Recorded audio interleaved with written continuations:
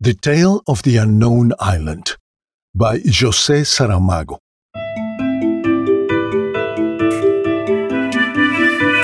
Today I will read you a perfect story by the Portuguese José Saramago.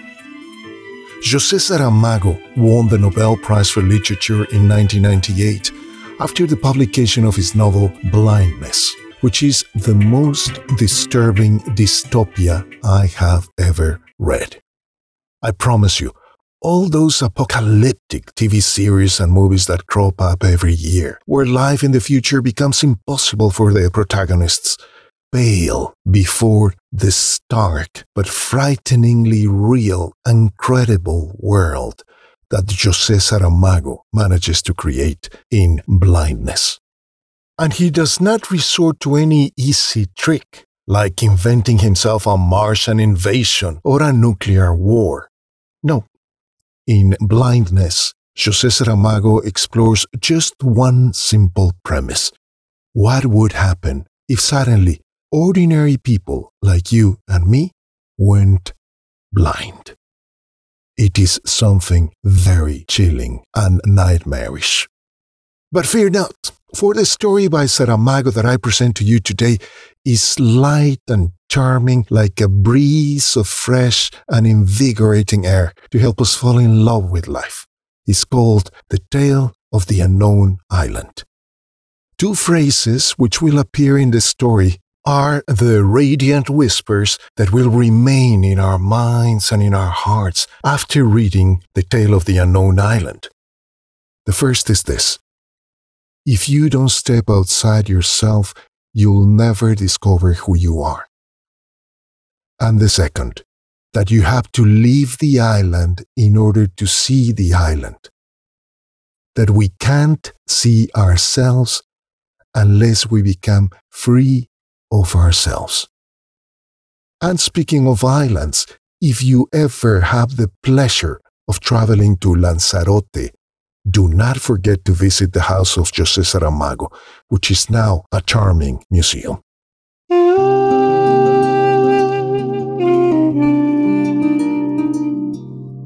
A man went to knock at the king's door and said, "Give me a boat."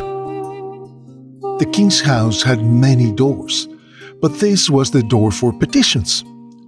Since the king spent all his time sitting at the door for gifts being offered to the king, you understand. Whenever he heard someone knocking at the door for petitions, he would pretend not to hear, and only when the continuous pounding of the bronze door knocker became not just deafening, but positively scandalous, disturbing the peace of the neighborhood, people would start muttering, "What kind of king is this that he won't even answer the door?" Only then would he order the first secretary to go and find out what the supplicant wanted, since there seemed to be no way of silencing him. Then the first secretary would call the second secretary, who would call the third secretary, who would give orders to the first assistant, who would in turn give orders to the second assistant, and so on all the way down the line to the cleaning woman, who, having no one else to give orders to, would half open the door and ask through the crack, "What do you want?" The supplicant would state his business, that is, he would ask what he had come to ask. Then he would wait by the door for his request to trace the path back, person by person, to the king. The king, occupied as usual with the gifts being offered him, would take a long time to reply, and it was no small measure of his concern for the happiness and well-being of his people that he would finally resolve to ask the first secretary for an authoritative opinion in writing. The first secretary, needless to say, would pass on the command to the second secretary, who would pass it to the third secretary, and so on down once again to the cleaning woman, who would give a yes or no depending on what kind of mood she was in. However, in the case of the man who wanted a boat, this is not quite what happened. When the cleaning woman asked him through the crack in the door, "What do you want?" the man, unlike all the others, did not ask for a title, a medal, or simply money. He said, "I want to talk to the king." You know perfectly well that the king can't come. He's busy at the door for gifts, replied the woman. Well, go and tell him that I'm not leaving here until he comes in person to find out what I want, said the man. And he lay down across the threshold, covering himself with a blanket against the cold. Anyone wanting to go in or out would have to step over him first. Now, this posed an enormous problem, because one must bear in mind that, according to the protocol governing the different doors, only one supplicant could be dealt with at a time, which meant that, as long as there was someone waiting there for a response, no one else could approach and make known their needs or ambitions.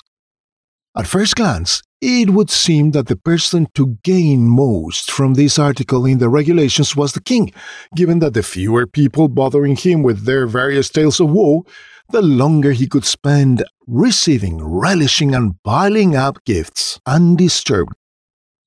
A second glance, however, would reveal that the king was very much the loser, because when people realized the unconscionable amount of time it took to get a reply, the ensuing public protests would seriously increase social unrest, and that, in turn, would have an immediate and negative effect on the flow of gifts being offered to the king.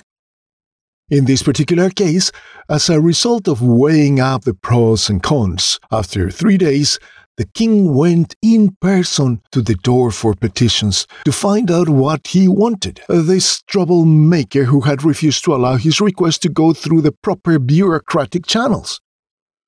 "Open the door," said the king to the cleaning woman, and she said, "Wide open?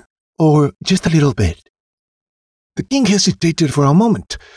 The fact was that he did not much care to expose himself to the air of the streets, but then he reflected it would look bad, unworthy of his majestic self, to speak to one of his subjects through a crack in the door, as if he were afraid of him, especially with someone else listening in to the conversation, a cleaning woman who would immediately go and tell all and sundry who knows what. "Wide open," he ordered. The moment he heard the bolts being drawn back, the man who wanted a boat got up from the step by the door, folded his blanket, and waited. These signs that someone was finally going to deal with the matter, which meant that the space by the door would therefore soon be free, brought together a number of other aspiring recipients of the king's generosity who were hanging about nearby, ready to claim the place as soon as it became vacant. The unexpected arrival of the king, such a thing had never happened for as long as he had worn the crown, provoked enormous surprise, not only among the aforementioned candidates, but also among the people living on the other side of the street, who, attracted by the sudden commotion, were leaning out of their windows.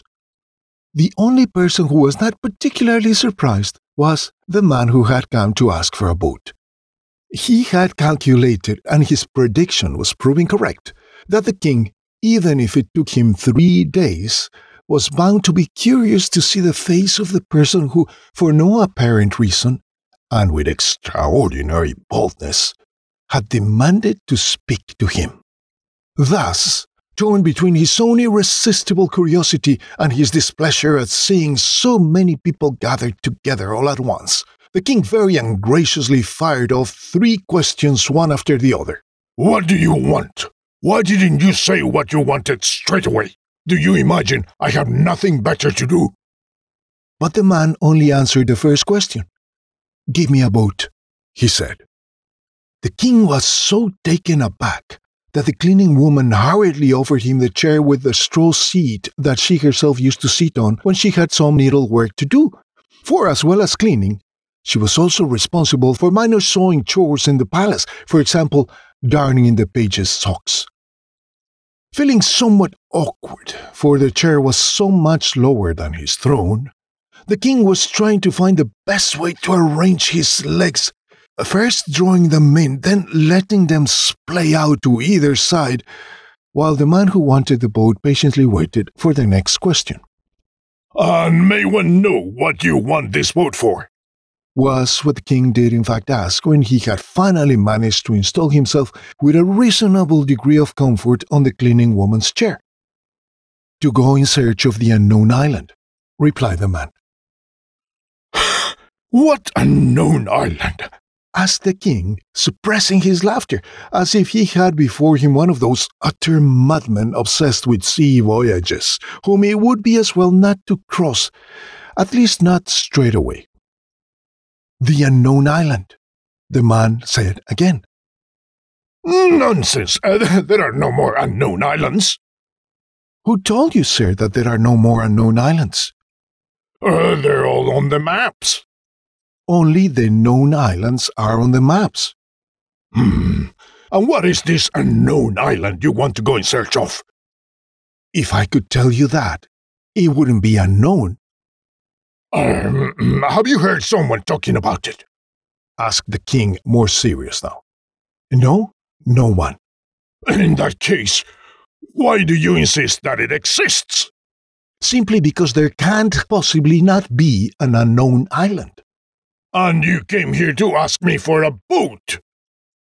Yes, I came here to ask you for a boat." "And who are you that I should give you a boat?" "And who are you to refuse me one?" "I am the king of this kingdom, and all the boats in the kingdom belong to me." "You belong to them far more than they belong to you." "What do you mean?" asked the king, troubled. "I mean that without them, you're nothing, whereas without you, they can still set sail." "Under my orders, with my pilots and my sailors." "But I'm not asking you for sailors or a pilot. All I'm asking you for is a boat." "And what about this unknown island? If you find it, will it be mine?" You, sir, are only interested in islands that are already known." "And unknown ones, once they're known." "Perhaps this one won't let itself be known." "Then I won't give you the boat." "Yes, you will." When they heard these words, uttered with such calm confidence, the would-be supplicants at the door for favors, whose impatience had been growing steadily since his conversation had begun, decided to intervene in the man's favor, more out of a desire to get rid of him than out of any sense of solidarity, and so they started shouting, "Give him the boat! Give him the boat!" The king opened his mouth to tell the cleaning woman to call the palace guard to come and re-establish public order and impose discipline. But at that moment, the people watching from the windows of the houses opposite enthusiastically joined in the chorus, shouting along with the others, "Give him the boat! Give him the boat!" Faced by such an unequivocal expression of the popular will, and worried about what he might have missed meanwhile at the door for gifts, the king raised his right hand to command silence and said, "I'm going to give you a boat, but you'll have to find your own crew. I need all my sailors for the known islands." The cheers from the crowd drowned out the man's words of thanks. Besides, judging from the movements of his lips, he might just as easily have been saying, "Thank you, my lord," as, "Don't worry, I'll manage." But everyone clearly heard what the king said next. "Go down to the docks. Ask to speak to the harbor master. Tell him I sent you, and that he is to give you a boat. Take my card with you." The man who was to be given a boat read the visiting card, which bore the word "King" underneath the king's name. And these were the words the king had written as he rested the card on the cleaning woman's shoulder. "Give the bearer a boat. It doesn't have to be a large boat, but it should be a safe, seaworthy boat. I don't want to have him on my conscience if things should go wrong." When the man looked up, this time one imagines in order to say thank you for the gift, the king had already withdrawn, and only the cleaning woman was there, looking at him thoughtfully. The man moved away from the door, a signal for the other supplicants finally to approach. There is little point in describing the ensuing confusion, with everyone trying to get to the door first, but alas, the door was once more closed. They banged the bronze door knocker again to summon the cleaning woman, but the cleaning woman wasn't there. She had turned and left with her bucket and her broom by another door, the door of decisions, which is rarely used, but when it is used, it decidedly is. Now one can understand the thoughtful look on the cleaning woman's face, for it was at that precise moment that she had decided to go after the man as he set off to the port to take possession of the boat. She decided that she had had enough of a life spent cleaning and scrubbing palaces, that it was time to change jobs, that cleaning and scrubbing boats was her true vocation. At least she would never lack for water at sea. The man has no idea that even though he has not yet started recruiting crew members, he is already being followed by the person who will be in charge of swabbing down the decks and of other such cleaning tasks. Indeed, this is the way fate usually treats us. It's there right behind us. It has already reached out a hand to touch us on the shoulder while we're still muttering to ourselves, "It's all over. That's it. Who cares anyhow?"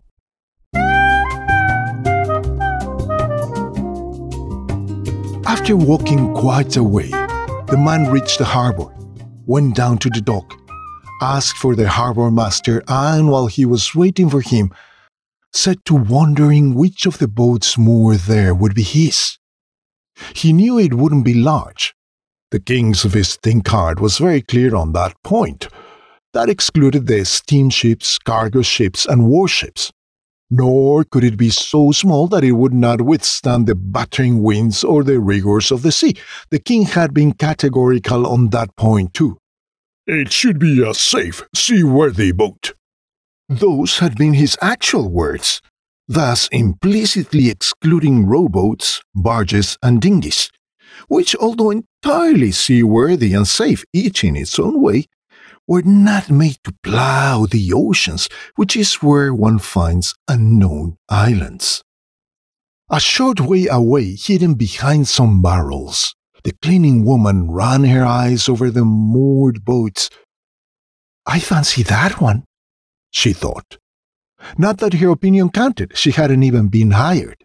But first let's hear what the harbor master has to say. The harbor master came, read the card, looked the man up and down, and asked the question the king had neglected to ask. Do you know how to sail? Have you got a master's ticket? To which the man replied, "I'll learn at sea."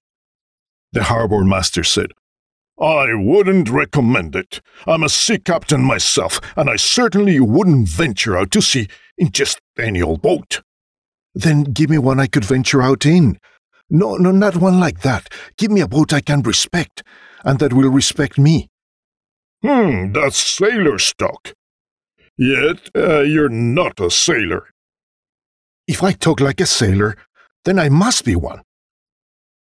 The harbor master reread the king's visiting card, then asked, Can you tell me why you want the boat?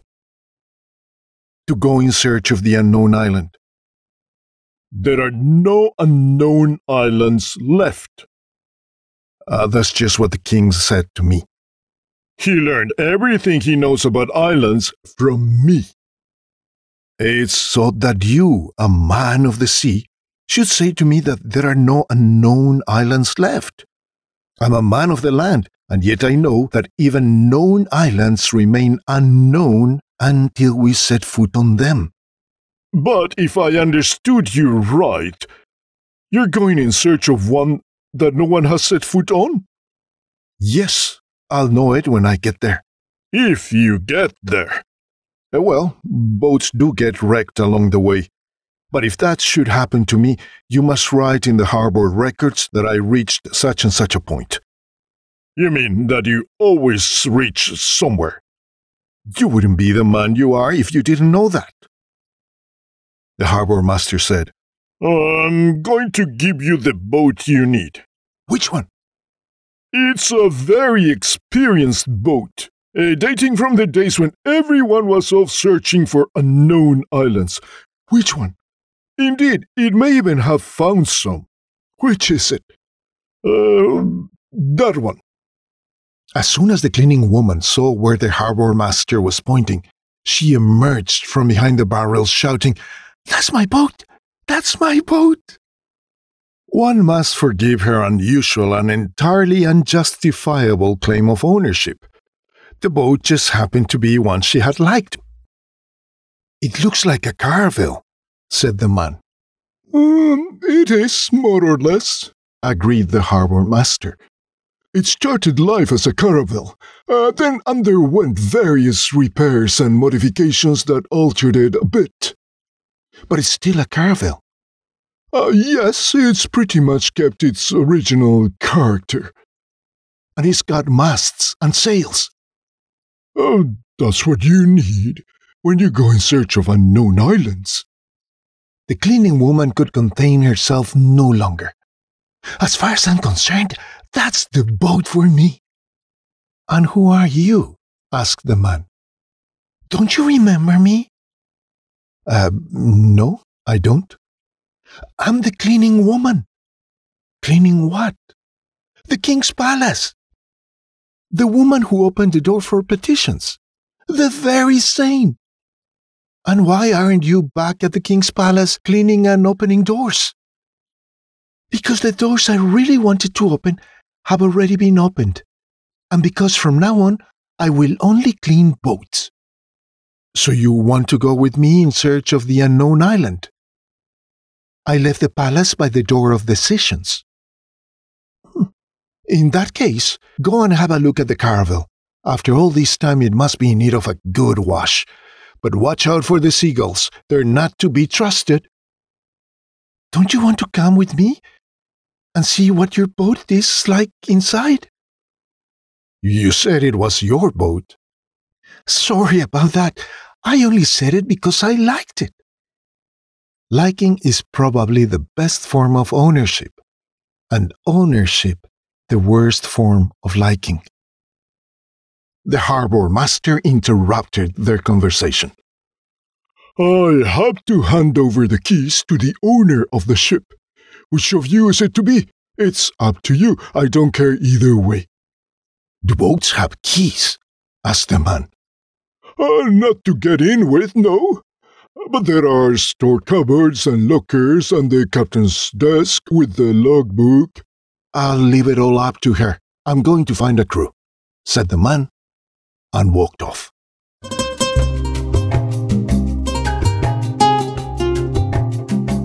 The cleaning woman went to the harbor master's office to collect the keys. Then she boarded the boat, where two things proved useful to her: the palace broom and the warning about the seagulls. She was only halfway up the gangplank, joining the side of the ship to the quay, when the wretches hurled themselves upon her, screaming furiously, beaks open, as if they wanted to devour her on the spot. They didn't know who they were dealing with. The cleaning woman set down the bucket, slipped the keys down her cleavage, steadied herself on the gangplank, and, whirling the broom about her as if it were a broadsword of old, managed to scatter the murderous band. It was only when she actually boarded the ship that she understood the seagulls' anger. There were nests everywhere, many of them abandoned, others still with eggs in them, and a few with nestlings waiting, mouths agape, for food. "That's all very well, but you're going to have to move house. A ship about to set sail in search of the unknown island can't leave looking like a hen house," she said. She threw the empty nests into the water, but left the others where they were for a moment. Then she rolled up her sleeves and started scrubbing the deck. When she had finished this arduous task, she went and opened the sail lockers and began carefully examining the sails to see what state the seams were in after so long without going to sea and without being stretched by the vigorous winds.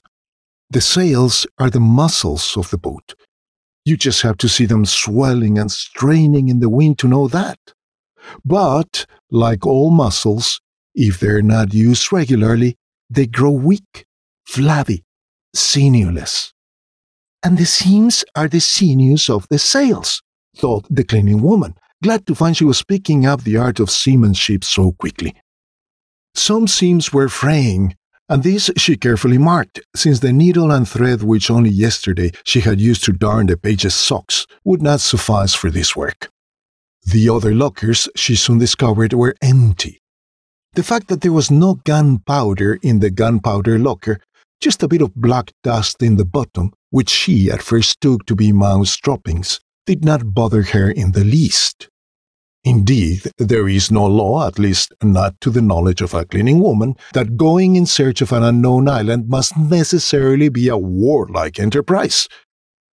What did greatly annoy her was the complete absence of food rations in the food locker, not for her own sake, for she was more than used to the meager pickings at the palace, but because of the man to whom this boat was given. The sun will soon be going down, and he'll be back clamoring for food, as all men do the moment they get home, as if they were the only ones who had a stomach and a need to fill it.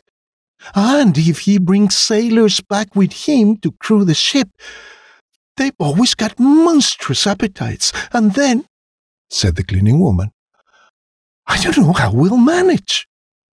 She needn't have worried. The sun had just vanished into the ocean when the man with the boat appeared at the far end of the quay. He was carrying a package in his hand, but he was alone and looked dispirited. The cleaning woman went to wait for him by the gangplank, but before she could open her mouth to find out how the rest of the day had gone, he said, Don't worry, I've got enough food for both of us. And the sailors? She asked. No one came, as you can see. But did some at least say they would come? They said there were no more unknown islands, and that, even if there were, they weren't prepared to leave the comfort of their homes and the good life on board passenger ships, just to get involved in some ocean-going adventure, looking for the impossible, as if we were still living in the days when the sea was dark. And what did you say to them? That the sea is always dark.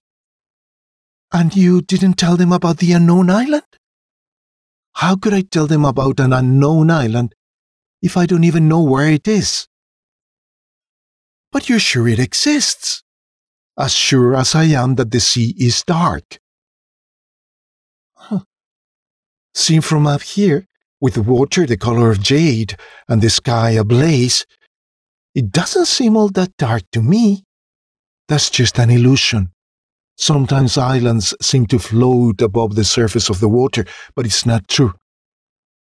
How do you think you'll manage if you haven't got a crew? I don't know yet.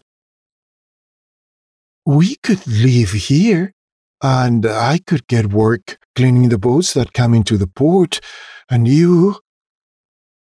And I? You must have some skill, a craft, a profession, as they call it nowadays. I have, did have, will have if necessary, but I want to find the unknown island. I want to find out who I am when I'm there on that island. Don't you know? If you don't step outside yourself, you'll never discover who you are.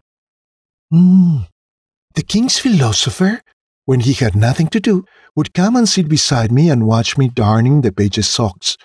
And sometimes he would start philosophizing. He used to say that each man is an island. But since that had nothing to do with me being a woman, I paid no attention to him. What do you think?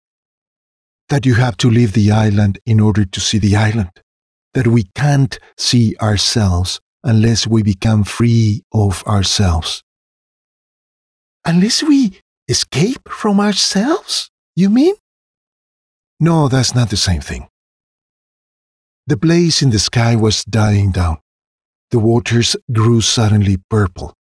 Now not even the cleaning woman could doubt that the sea really is dark, at least at certain times of the day. The man said, Let's leave the philosophizing to the king's philosopher. That's what they pay him for, after all. And let's eat. But the woman did not agree. First, you've got to inspect your boat. You've only seen it from the outside. What sort of state did you find it in? Well, some of the seams on the sails need reinforcing. Did you go down into the hold? Has the ship let in much water? There's a bit in the bottom, sloshing about with the ballast, but that seems normal. It's good for the boat. How did you learn these things? I just did. But how? The same way you told the harbor master that you would learn to sail. At sea. We're not at sea yet. We're on the water, though. My belief was that with sailing, there are only two true teachers. One is the sea, and the other the boat. And the sky. You're forgetting the sky. Yes, of course, the sky. The winds. The clouds. The sky. Yes, the sky.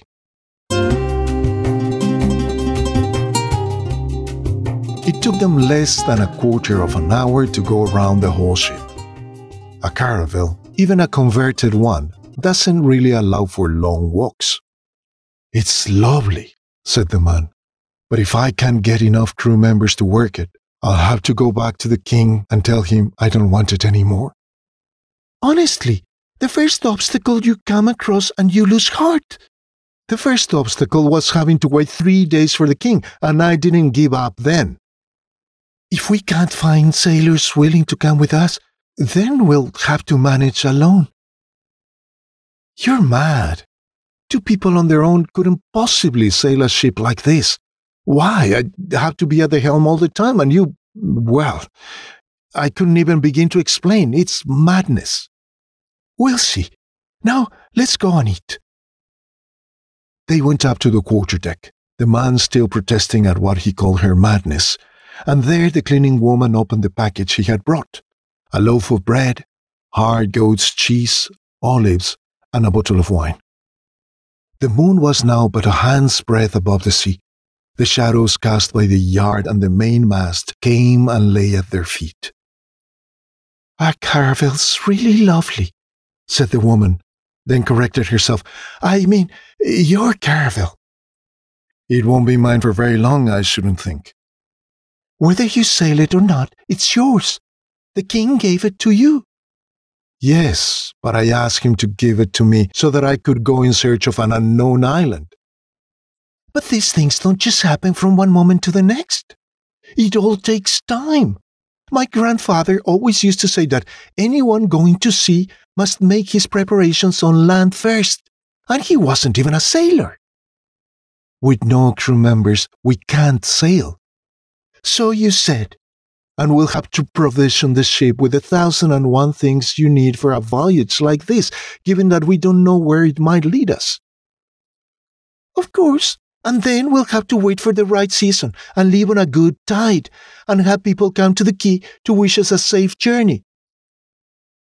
You're making fun of me. Not at all. I would never make fun of the person who got me to leave the palace by the door of decisions. Forgive me. And I won't go back through that door, whatever happens.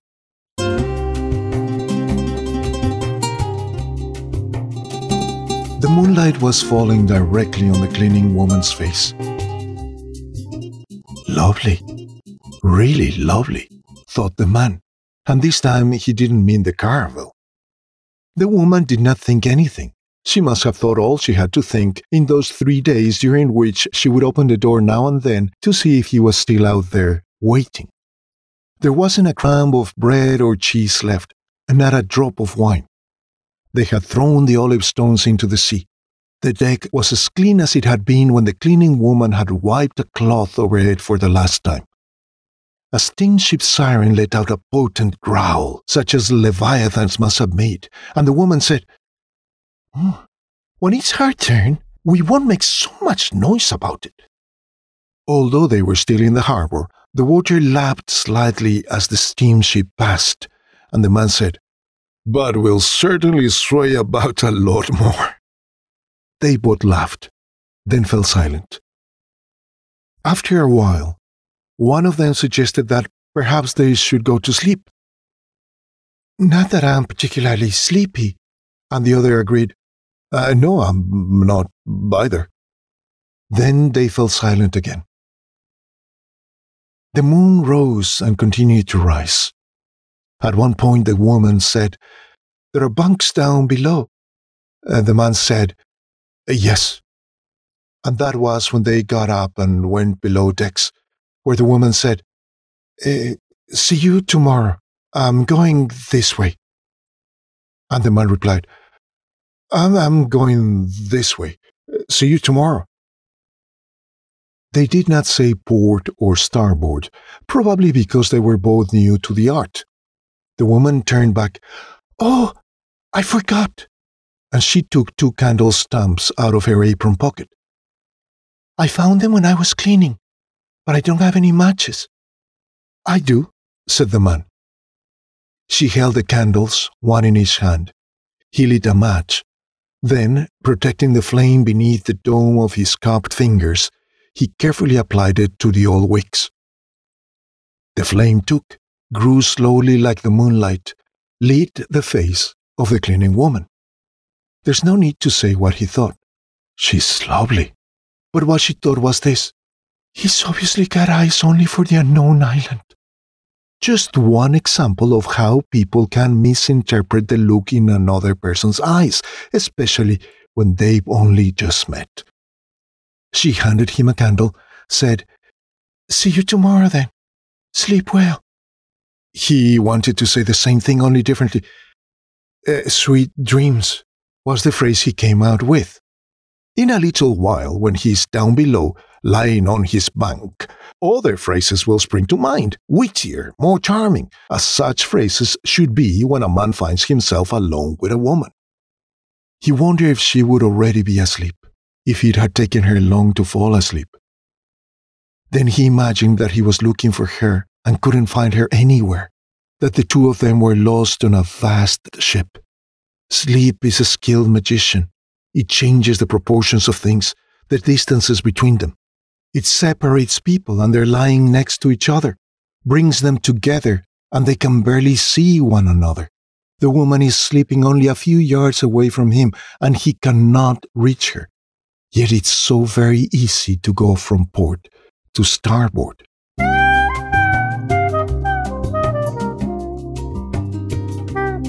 He had wished her sweet dreams, but he was the one that spent all night dreaming.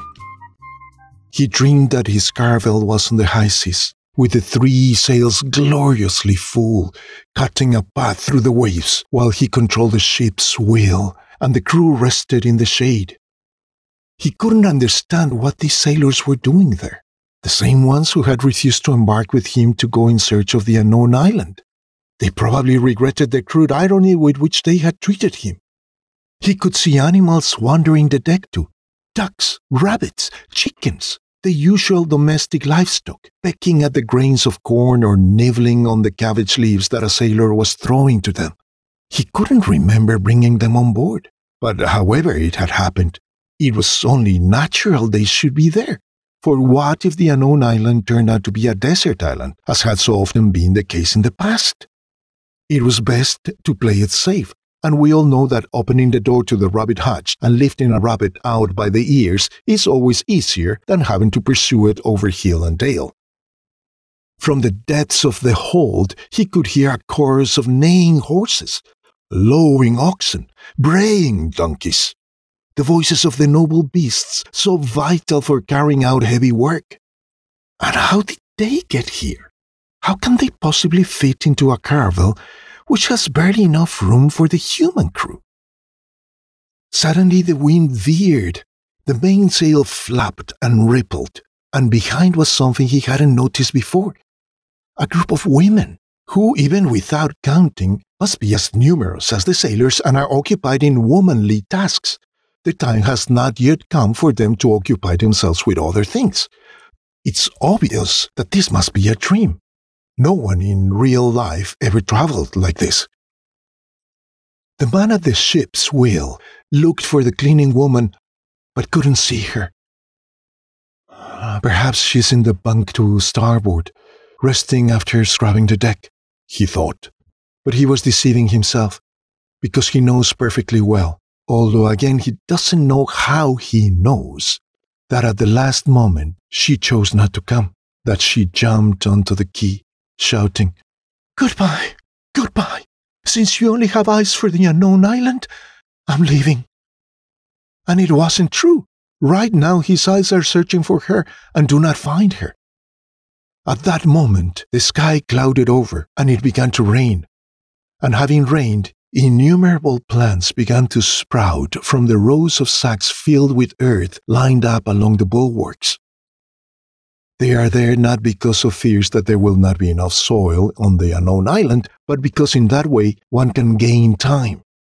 The day we arrive, all we will have to do is transplant the fruit trees, sow the seeds from the miniature wheat fields ripening here, and decorate the flower beds with the flowers that will bloom from these buds. The man at the wheel asks the sailors resting on the deck if they can see any uninhabited islands yet, and they say they can see no islands at all, uninhabited or otherwise, but that they are considering disembarking on the first bit of inhabited land that appears, as long as there is a port where the ship can anchor, a tavern where they can drink, and a bed to frolic in, since there's no room to do so here with so many people crowded together. "But what about the unknown island?" asked the man at the wheel. The unknown island doesn't exist except as an idea in your head. The king's geographers went to look at the maps and declared that it's been years since there have been any unknown islands. "You should have stayed in the city then instead of hindering my voyage." We were looking for a better place to live and decided to take advantage of your journey. "You're not sailors?" We never were. "I won't be able to sail this ship all alone." You should have thought of that before asking the king to give it to you. The sea won't teach you how to sail. Then the man at the wheel saw land in the distance and tried to sail straight past, pretending that it was the mirage of another land, an image that had traveled across space from the other side of the world. But the men who had never been sailors protested. They said that was where they wanted to disembark. "This island's on the map," they cried. "We'll kill you if you don't take us there." Then, of its own accord, the caravel turned its prow towards land, entered the port, and drew alongside the quay. "You can leave," said the man at the wheel. And they immediately all trooped off, first the women, then the men. But they did not leave alone. They took with them the ducks, the rabbits, and the chickens. They took the oxen, the donkeys, and the horses, and even the seagulls, one after the other, flew off, leaving the boat behind, carrying their nestlings in their beaks, something never seen before. But there's always a first time. The man at the wheel watched this exodus in silence. He did nothing to hold back those who were abandoning him. At least they had left him the trees, the wheat, and the flowers, as well as the climbing plants that were twining around the masts and festooning the ship's sides. In the rush to leave, the sacks of earth had split and spilled open, so that the whole deck had become a field, dug and sown. With just a little more rain, there should be a good harvest. Ever since the voyage to the unknown island began, we have not seen the man at the wheel eat. That must be because he is dreaming. Just dreaming. And if in his dreams he fancies a bit of bread or an apple, it would be pure invention, nothing more. The roots from the trees are now penetrating the frame of the ship itself. It won't be long before these hoisted sails cease to be needed. The wind will just have to catch the crown of the trees, and the caravel will set off for its destination. It is a forest that sails and bobs upon the waves, a forest where, quite how no one knows, birds have begun to sing. They must have been hidden somewhere and suddenly decided to emerge into the light, perhaps because the wheat field is ripening and needs harvesting. Then the man locked the ship's wheel and went down to the field with a sickle in his hand. And when he had cut down the first few ears, he saw a shadow beside his shadow. He woke up with his arms about the cleaning woman, and her arms about him, their bodies and their bunks fused into one, so that no one can tell anymore if this is port or starboard. Then, as soon as the sun had risen, the man and the woman went to paint in white letters on both sides of the prow the name that the caravel still lacked.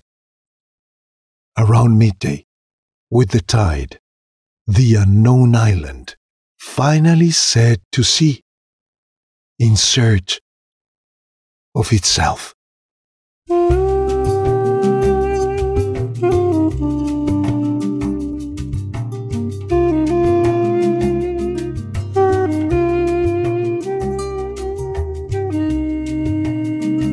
Thanks for listening. If you liked it, give it a thumbs up, subscribe, and share.